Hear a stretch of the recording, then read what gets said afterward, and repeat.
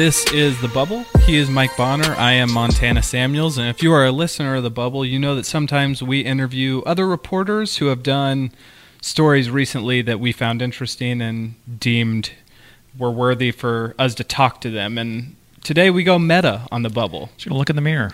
We're going to talk to one of the official friend of the podcast, Mike Bonner. Number one friend. About a story he wrote for the Standard Time. When did it ran last Sunday? Yes, Sunday, I don't know what, the 21st. Sunday the 21st, this story ran. It was called Friday Night Flight, High School Football Numbers Decline on the South Coast. And this isn't a topic that is new to The Bubble either. No, it's one we've discussed. I was thinking about this last night before when we sort of came up with the idea for the podcast this week. We've discussed it, I feel like 3 or 4 times, at least, probably 3 times. I think it's probably maybe the 4th, yeah. Yeah. So for listeners, you should be familiar if you've been following us. If not, let's talk about concussions again, Mike. And I think that's actually, not to throw you under the bus, but the wrong way to phrase it. It's exactly why I said it. It's not about concussions, actually. I think that's right. the least... it's really misleading. And I think that's something that... Not that you were doing that on purpose. No, seriously. I think it's something fake news, Montana. that really needs to be talked about. And we're going to talk a lot about the misnomers and the theories or the ideas. But I think education and knowing more about the positive and negative aspects of football is really important, and where you start in a discussion of the declining numbers of football. And just a quick wrap-up of the declining numbers. In the last 10 years, participation in the state of Massachusetts in high school football has declined about 14%. Within city schools like New Bedford Vogue, it's decreased about 50%. Wareham has experienced the biggest. 11 years ago, there were 133 boys participating in high school football. I went to their game the Friday before this, so that would be Friday, October 19th, and there were about 20 dressed, and yeah, you're looking at like 113 decline. Right. Now, there's a number of issues. You look at school choice, declining enrollment in schools, athletes going to specific schools to participate in sports. While we say all this, football is still easily eclipse every other sport by a wide margin in terms of sports that are participated in high schools. But there is a decline, and there are a number of reasons. But the reason we focused on for this story, because a lot of athletic directors pointed to this, was CTE. And they always said, no athletic director or coach or anything that anyone I talked to said, the issue of CTE. They said the concussions and CTE. And CTE. And that should really be severed, because it's not the same thing. Yeah, CTE does not result directly from concussions. Yeah. It's repeated hits to the head over a long period of time. And the way Dr. Michael Alasko, friend of the pod, who joined us, he described it to me as there are concussions, which is trauma to the head where you show symptoms, and then there are subconcussive hits, which you are hit in the head and you do not show symptoms. And those are the hits that researchers are focused on that are leading to CTE. Right. And CTE, of course, is a degenerative brain disease that alters the way the brain kind of develops and how it sends messages to the rest of the body. And that can result in mood changes, feeling depressed, feeling paranoid, being a little bit more violent, and then symptoms kind of like dementia. It was first discovered in boxers in 1928, and they referred to it as punch-drunk syndrome, like you were just kind of out there, and then dementia. So that's a quick little wrap-up. I know, as you said, we've talked about it before, but we just wanted to give a quick wrap-up to maybe some new friends of the pod, and we'll go from there. And so one of the interesting ways you framed the story was with how people are countering the concerns to CTE as it pertains most specifically to youth football. How did you come across these different leagues and teams that you decided to almost sort of profile in the story, and then how apt were they to discuss these issues with you, given that these kids are like 5 to 7 years old? Yeah, I think because as we said, we've talked about this issue before, and we really didn't frame it in this tense. We've spoken with Tyler Dunn about the NFL. We talked to Dr. Michael Lasco about, just in general, CTE. But I really wanted to focus on the youth aspect of it, because if kids aren't playing in high school, maybe they're not playing at lower levels. And what I found was some people are turning to flag football to avoid any contact. And really the reason why is because this BU research that came out in April showed that players who started participating in football prior to the age of 12 and went on to develop CTE or developed the condition 13 years prior to someone who started playing football after the age of 12. And that's because you and I, if we sustained a concussion or a hit or any brain trauma whatsoever, our brain is just going to keep on going because it's developed. Right. It's kind of if you affect the foundation of anything while you're building it, it's really going to affect everything else, where our kind of house is already built. Yep. For a child from 0 to 12, the brain is really developing. And to stop that development or hamper that development in any way, that can lead to massive, or not massive, probably not the big, but just problems, later in life. And even Wake Forest did a study that showed, even in a single youth football season, the development of white matter in the brain changed. And white matter, as Dr. Lasco explained to me, is basically just the pathway that messages are sent to the body. So with all that, I wanted to look at youth football. And I talked to ADs, I talked to high school parents, parents of high school football players, parents of youth football players, grandparents of youth football players. I spoke with one woman who has a son in college playing football and then was at a youth football game watching her kids play Pop Warner. So really, across the board, flag football parents, and all of them were willing to talk. I would say 95% people were really willing to discuss the issue, and not only discuss, but learn about it too.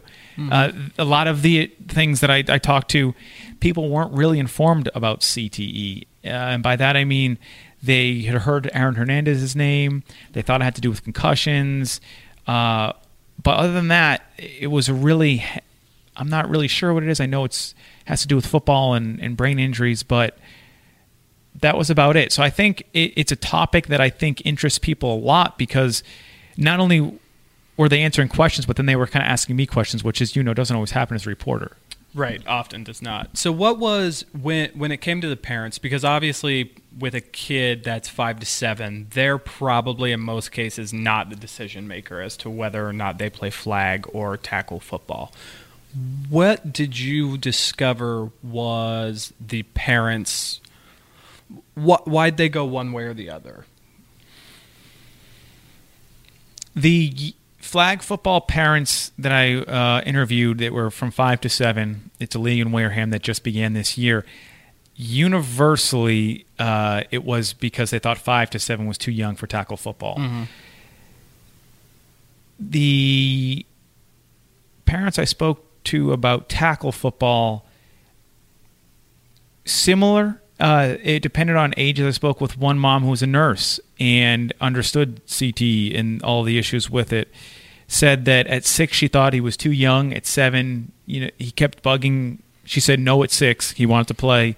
And then at 7 she said, okay, let's see how this goes. And at any point she said, if I thought this wasn't safe, I'd pull him out immediately. I'm not ashamed of that or scared of that. So there was at every level some concern to a degree. Then I shouldn't say at every level there was. Some parents, I'd say most parents did. Some were, no, he's just playing tackle. It's probably a little overrated. These guys know what they're doing. So, but even then, there was some acknowledgement that there was an issue, because there was a case. They would say they're teaching them better. They're teaching them how to tackle. Sure. So that fear is is kind of non-existent because they trust the coaches that they know how to teach them properly. Right. Okay. And so how this sort of brings, what were because there's obviously the parents who are concerned about their kids that are playing. What did the people you spoke with who were more involved on the coaching or instructing side, what did they have to say in regards to either acknowledging that CTE was a problem and trying to learn more and teach kids differently, or the opposing side of that and just saying that they weren't worried about it and football does these other things that's more beneficial than any negatives that could happen? I spoke with Damon Solomon, who is a coach for the Wareham Flag League and also youth tackle football, and he was really one of the best people I spoke to because he loved the game, he played the game, he coached flag, and also coached tackle, and also an EMT. Mm-hmm.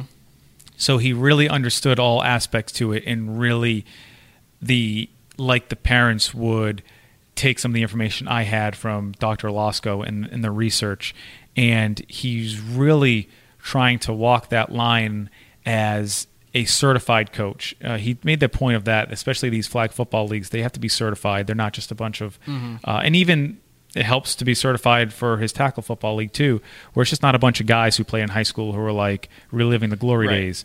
They love the game and want to pass the game on to the next generation. So he's really struggling with how to promote the game safely, but also avoid propaganda. And I think that's, to me, the biggest thing of this whole story was just educating the public of what we know about CTE and then what we don't know about CTE. A lot of times it's always lost in the discussion, and I think we've probably even done it a few times on the podcast where we look at some studies, we look at the 13 years of research, and Dr. Losco told me that's not a lot. We don't really know a lot of things with it, and we can label things as super dangerous or not.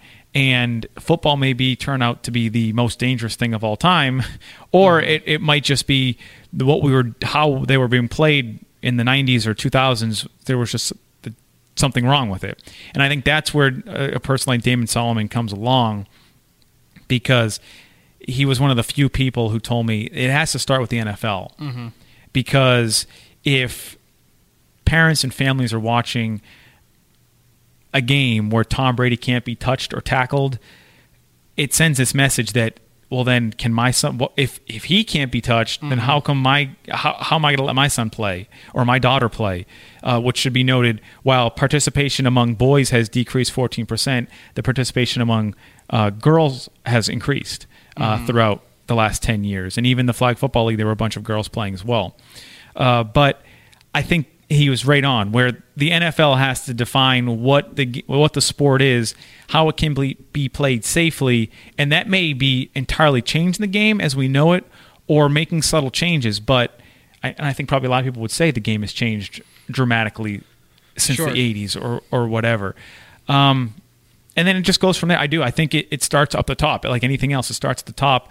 Or it might start with the bottom, where people are playing flag football and like in Damon Solomon's league, and they stick with that and see where it goes. The thing that popped into my head was going to the flag football league. One of the kids was like, I'm playing tackle next year.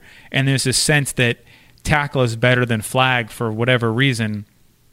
But I do wonder, as we progress and flag maybe becomes more of a mainstream event or a league for kids to play in, if that doesn't outweigh tackle. Because you look at, again, speaking to the NFL, Tom Brady didn't play until high school. Right. Lawrence Taylor didn't play till high school.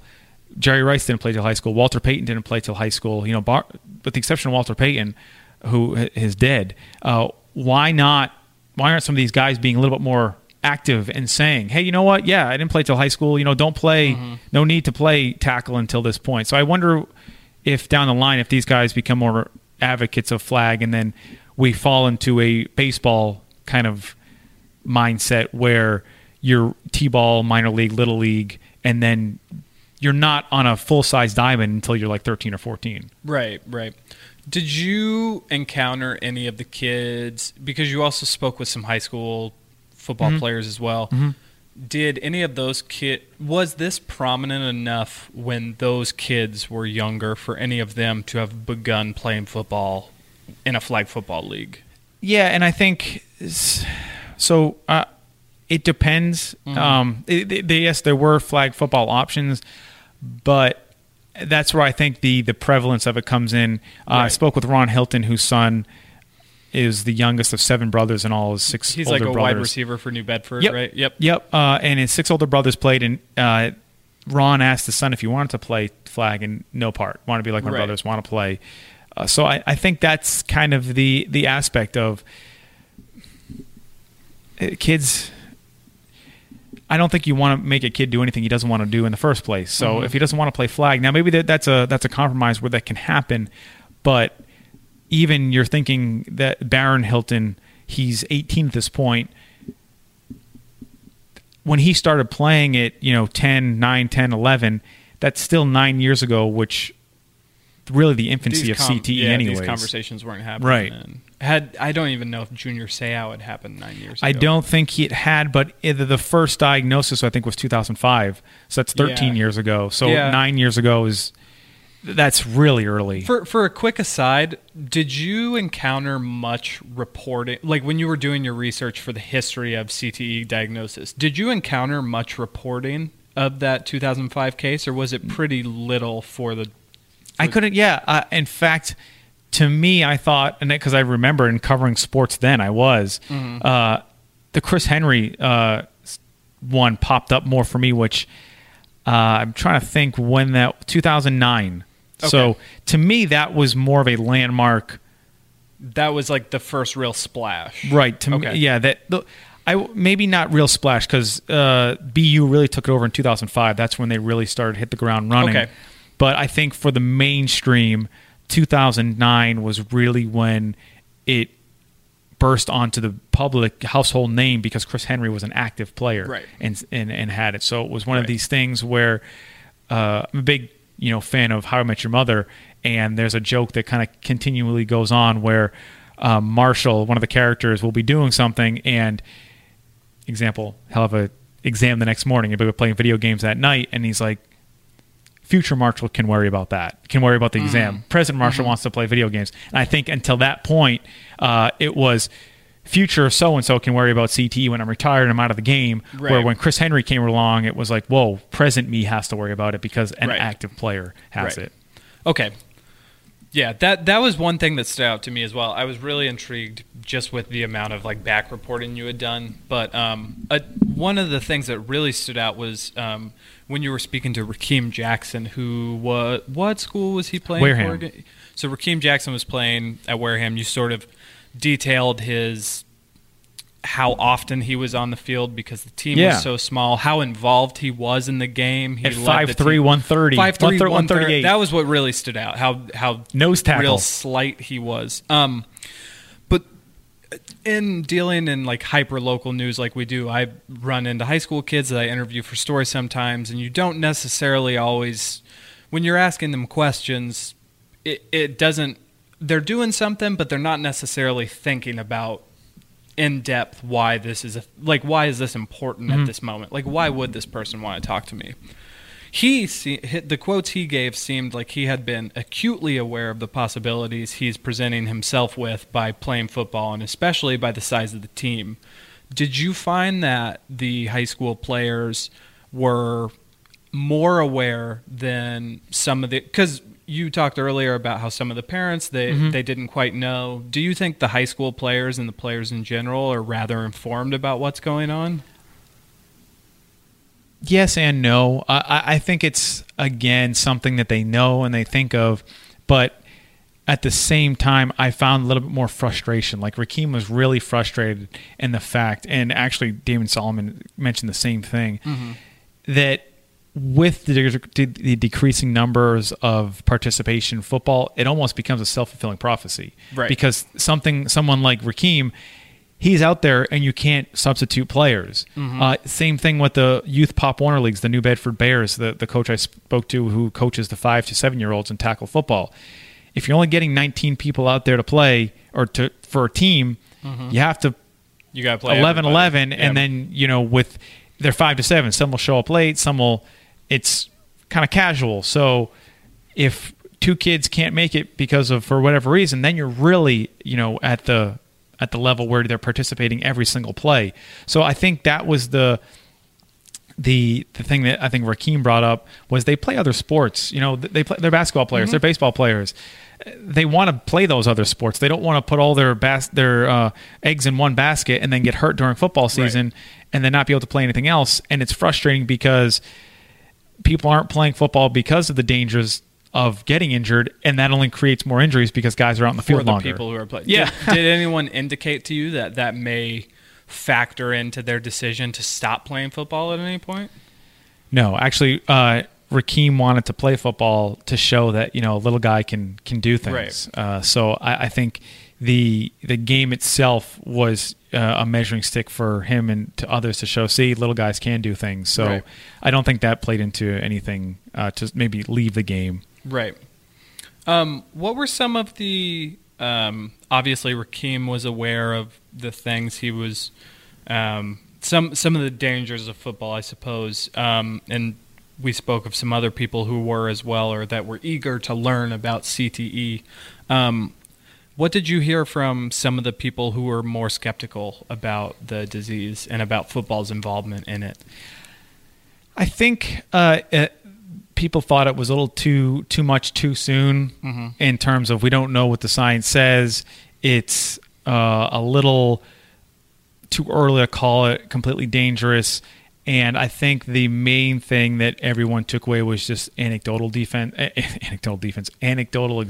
examples, such as, well, I played football, all my friends played football, they don't have CTE, they're not weird, they're not anything. Right.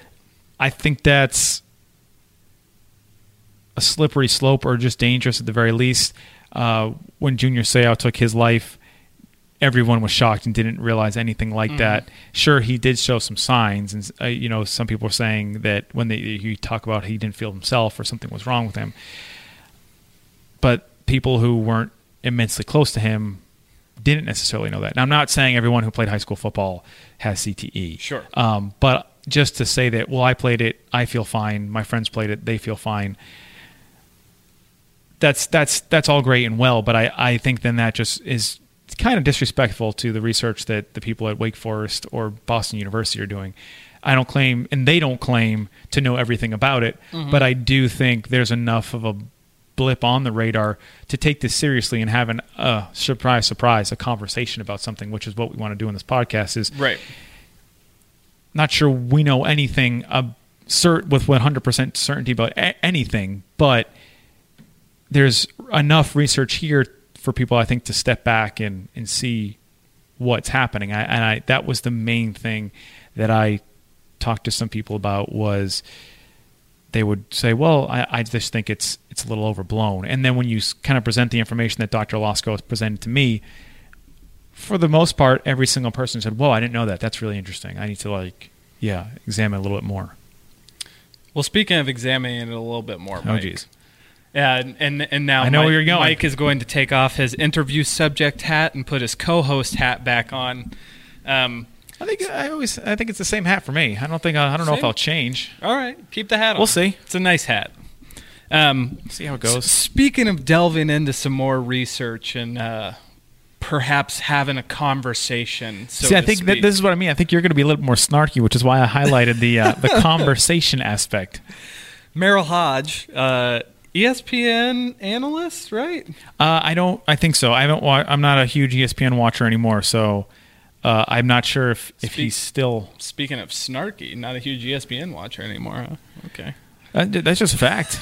That's just facts. But so he at least was at one point. Sure. He might still be. So possibly currently still employed ESPN analyst Merrill Hodge. Montana bringing up facts that his part of the show when he wants me to fact check his things while we go. This is the absolute longest preface that the Bubble has ever done.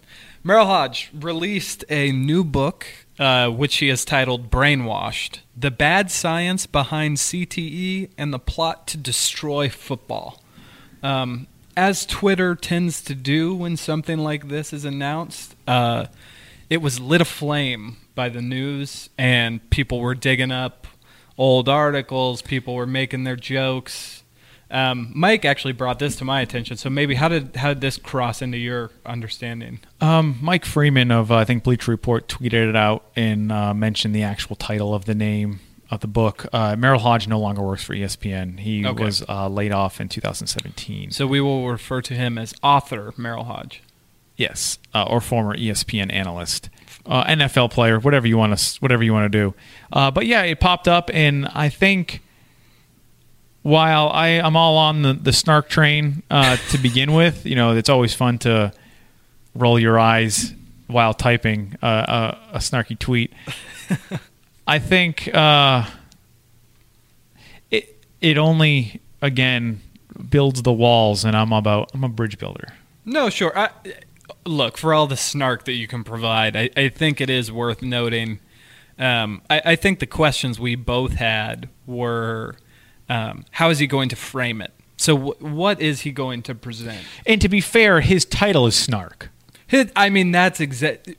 Okay, to clear all of the snarky Twitter's name in this, it sounds like a Bill O'Reilly book. And I think that's where, if I can pat myself on my own on go the back. ahead. Yeah, that's what the bubble's That's for. really it's difficult sometimes when someone enters the conversation with snark. It's really difficult to not continue down that road. But I'd rather have an interesting conversation than just go back with the snark. But the snark's very easy, and he set himself up. It's a little much. Let's pump the brakes a little bit. Yeah. So obviously, Mike and I think this book just came out today, right? Or yesterday. It came out this week. We'll say we don't know the facts. We haven't read it. That's what we need a fact checker. We need a fact checker. Where's our producer? Where is our producer? A live fact checker, mind you.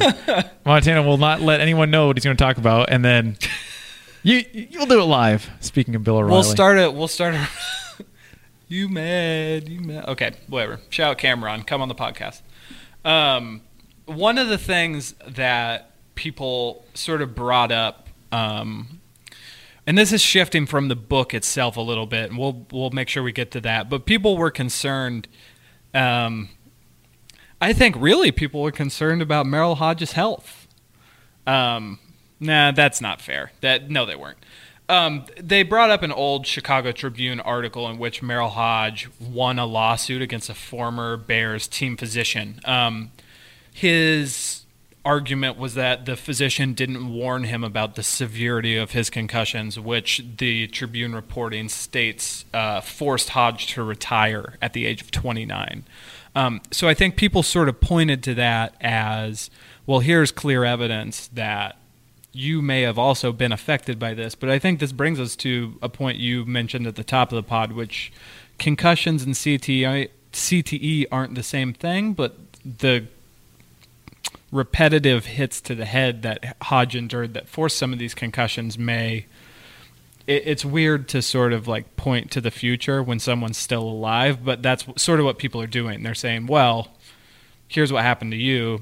People have highlighted moments where Hodge said himself, he was quoted as saying in the training room that he died multiple times and had to be resuscitated. So I think people are sort of pointing to this as, well, how can you say this when you've clearly been affected by the worst parts of football? And I think maybe, again, I've read the book, but maybe he'll use these buzzwords like war on football to just get our attention, because if it was just a nothing book about this, right, maybe we don't. And I'm looking at a Yahoo op-ed that Hodge and the co-author Cummings wrote in Yahoo, and it says, for the record, we are not saying CTE doesn't exist or suggesting that taking repeated hits to the head is a good thing. Clearly something is causing the neurodegenerative disease in some athletes, and something is leaving CTE's distinctive protein signature in the brains. But there is so much we don't know. What causes it, if impacts to the head are really involved, that is a little iffy. I'm going to ask you to go back, not to cut you off. How much exposure is too much? What clinical symptoms, if any? I think those are all things that Dr. Lasko has said. We need to find these things out. Right. Did he, in that op-ed, it said that they were stating that repetitive hits to the head is a good thing? Did you read that correctly? No, maybe I did. They're not saying it doesn't exist or suggesting that taking. They're not suggesting. Okay. That taking hits is a good thing. Yeah. Okay. So it's weird because you come out in one sense with this war on football and all this other things, and now you're kind of backtracking a little bit in this. So I don't know what it is, and if it's just Trey Wingo said it was a very interesting read. My question always. He's one I think that is a little. I don't know. I think skeptical. Perhaps? No, I think Trey Wingo is maybe a little bit more down the middle, where he didn't say it was good or bad. He just said interesting. The issue I always have with things like this that are,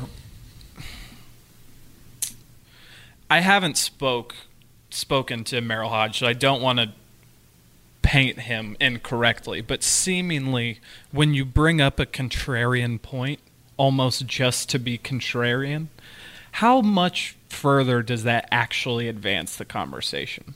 Like, I think these research things are probably going to happen regardless. Is it really advancing the conversation at all to frame them in this is a conspiracy against football? Right. The op-ed kind of goes against, and I don't really want to make this a conversation about Merrill Hodge because honestly, I don't really care about his book and anything like that. He's more than happy to come on and talk about the pod. But Merrill, come on the pod. I just it's that because of what you just said. You know, I mean, I'd Dr. Lasko's a scientist. I'd like to talk to the researchers and see what they say. Yeah, and even I'll look at the mirror for myself. I quoted Tom Brady's dad in the story. Mm-hmm. I just don't really care what he thinks either because he's not studying the brains and things like that. You know what I mean? Like it's great that he thinks that, but if I'm listening to the person who's doing the research, they've done a lot more than I have. So that's what they do. I think it's important to include those people as a journalist because it gives you the temperature of how people are reacting to the news. However, when you're taking in your information, like you're saying, I think you should err more on the side of science. Now, the one thing I will say, and then we can wrap, because like you, I don't really want to spend too much time on Merrill Hodge. I do think I'm sort of interested to see how he frames his personal health history with football into the book, if he does at all. Because I think those are things people can point to and say, I'll say it would be an unfortunate bit of foreshadowing if what these people on Twitter are saying about his history comes into fruition with what they're sort of pointing to in the future. Because I just don't feel like it's in anyone's best interest to... I don't know. It just seems off. It seems like capitalizing on contrarianism, which in this case I don't feel like is actually worth doing. I don't think it adds anything. And it's also not that funny. Like, it's not actually funny. Yeah, I think it, if you want to if it sparks conversation, great.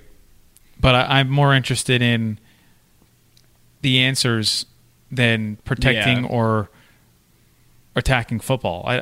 To me, I like the game. I watch the game. I'm curious as to we watch the games to see who is better, what the outcome is, what is correct. Why are there challenges to see what the correct call is? To me, I'm interested what the correct call is. What is causing CTE? What do we need to find out? What don't we know? Right. But I don't think just because there are things being revealed that are negative towards, or that have negative repercussions, they're not negative nor positive, they're just things. Right. But have negative repercussions to a certain thing. That doesn't mean that there's a war on football. And if you think that, then my eyes glaze over. Yeah, kind of missing the point. All right. Well, go read Mike's article. Yeah, and I think that, again, and that's the kind of frustrating thing is we talk a lot about Merrill Hodge and the reviews and whatever, but in my story, everyone I spoke to, whether they were quoted or not, weren't that. And that's the concern for what it's worth, right? So What's the concern? Up until this point, you've had people who are really accepting of this research because you haven't had. And look, it's worth having an opposing viewpoint, but scientifically speaking, I don't see how you can frame this research and say this is a fabricated thing to create a war against football. Like this is research that's being done on people who have suffered from this disease, and the link is clearly there. So my fear with things like this is that it will begin to shift the narrative into a divisive one side against the other thing, like everything else is. The one that keeps coming to my mind is like global warming. So I just recently listened to a podcast with Nathaniel, I'm totally blanking. He wrote the article about global warming, that it was the entire New York Times magazine. Nathaniel Rich. And essentially he highlighted the period in the 80s where people were listening to global warming concerns, and there were policies being made, and they were starting to get rolled out, and then other factors came into play: money, business, and these sort of flashing lights came up that said, hey, maybe this isn't a thing. Hey, blah, blah, blah. Like, this isn't going to be a thing. And people... So nothing ended up happening. And now we're at the point we are with global warming. And though the stakes probably are not as high with CTE, it does seem like this may be the first in these steps to say, like, let's try to discredit this a little bit. Because, like, a lot of us profit off of football. Which is true and not necessarily a bad thing. But at the same time, you could still profit off of football with the understanding that CTE is not a conspiracy against the game. That's my concern. Yeah. Maybe I should have led with that, perhaps, and this would have been a shorter conversation. It's actually, the funny thing is just the timing of it, my story came out, and then Merrill Hodge is releasing a book about a similar topic. It's good content. Thanks, Merrill. Come on the pod. No? We'll always have people on the pod. This is an open arms pod.